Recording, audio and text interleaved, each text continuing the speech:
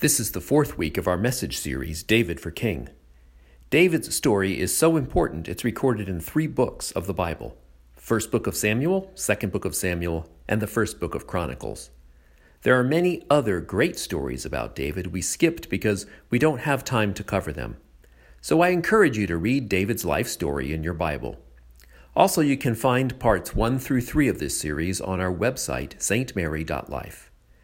David is from Bethlehem, a shepherd boy, the youngest of many brothers.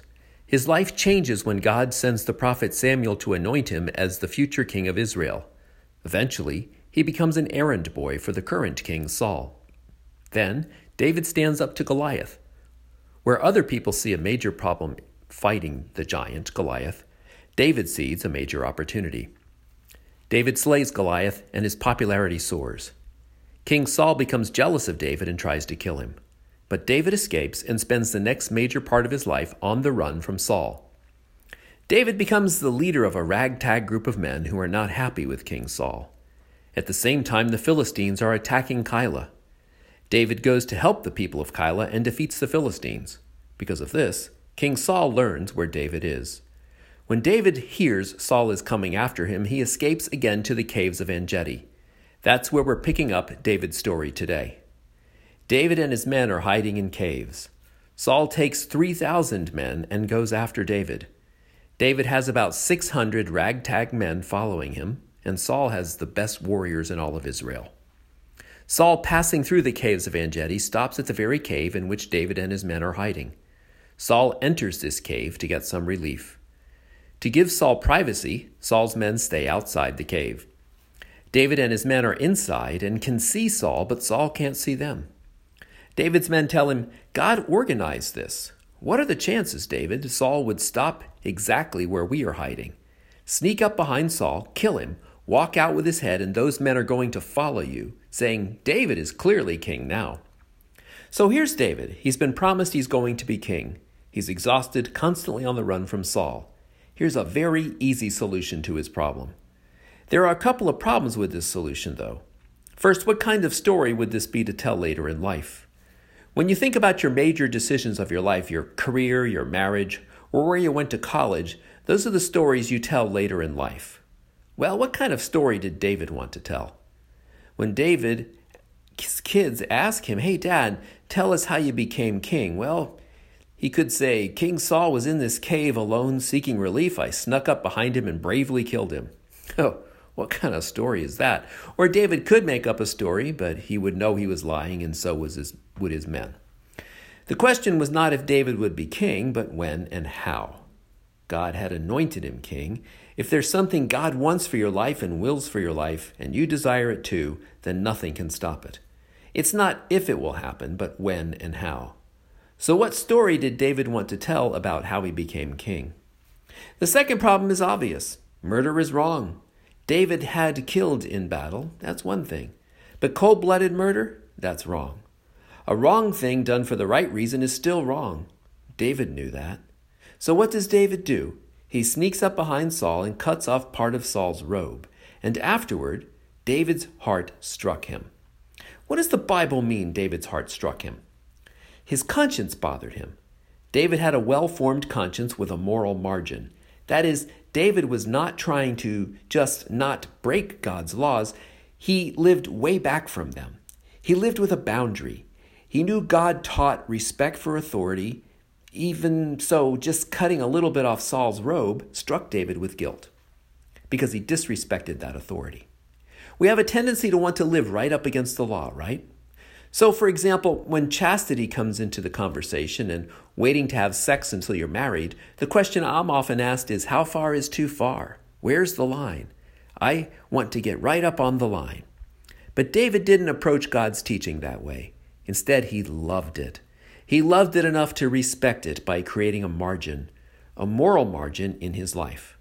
So David cuts Saul's robe, then sneaks back to his guys and says, "God told me not to kill Saul, and I feel guilty because I did dishonor the Lord's anointed, King Saul." David said, "God put Saul in charge and God will remove him. I'm trusting God that he's going to do with Saul whatever he wants to do with him. I'm not going to harm God's anointed."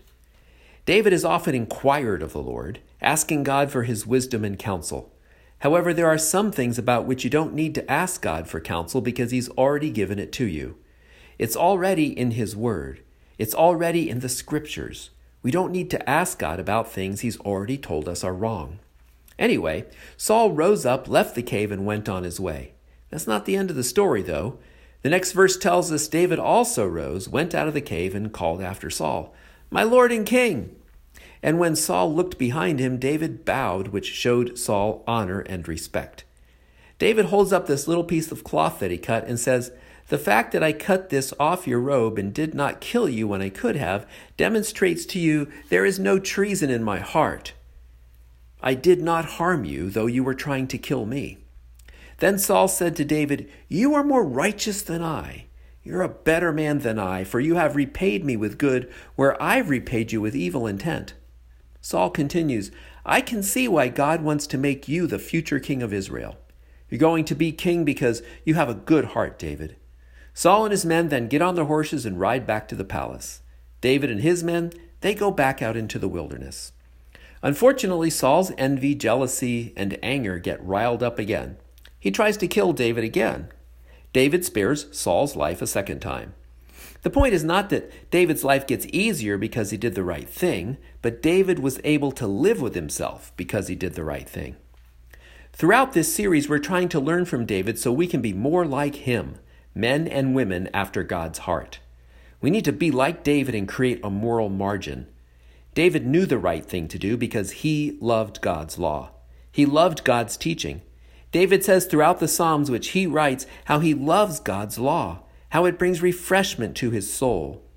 He didn't see God's word and God's laws as trying to keep something from him, but that they were good for him because God was for him and wanted the best for him. So David loved God's law. For us, it's about loving God's word as we have it in the scripture and loving God's teachings that are exposed and expressed to us through the church. So we have the Bible and the Catechism to help inform our conscience. And we know that the Bible and the Catechism are there to help us live better lives. With a well-formed conscience, we create a moral margin. We don't try to see what we can get away with, but we live way back from that line. What are some examples of this? In church teaching, God teaches that you wait until you're married to have sex, that sex is for the confines of marriage. So don't live your life thinking, I'm going to get as close to that line as I can. No, back way off from that. And for those of you who are married, God clearly teaches you shall not commit adultery. We all know that. So we don't live at that line, flirting with people in the office or even putting ourselves in situations where we can get emotionally connected to a member of the opposite sex. No, you back way, way off of that because you want to preserve your marriage. For some of you, maybe you're in an industry where you flirt with the truth.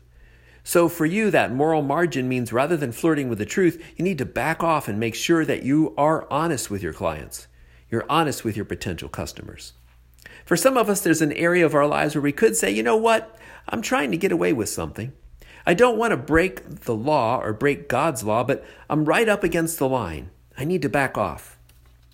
You can recognize those teachings are there not because God is against you or trying to keep things from you, but because God is for you and wants the best for you. Or consider this. Some of you desire something so badly, a relationship, a marriage, a career move, or there's a problem you're trying to solve and there's a solution for you that is so easy and you know it's just too easy. Something in your conscience says, you know what? I know it's not right. I know it's wrong, but you're tempted to do the easy thing. Take courage and wisdom from the life of David and say no to that easy solution that you know is wrong. Because eventually, that's going to be a story in your life. And you want to be able to say, you know what? I did it in God's will and God's way. Eventually, there's going to be a story in your life. And you want to be able to say, you know what? I did it in God's will and God's way. Now that is a story worth telling.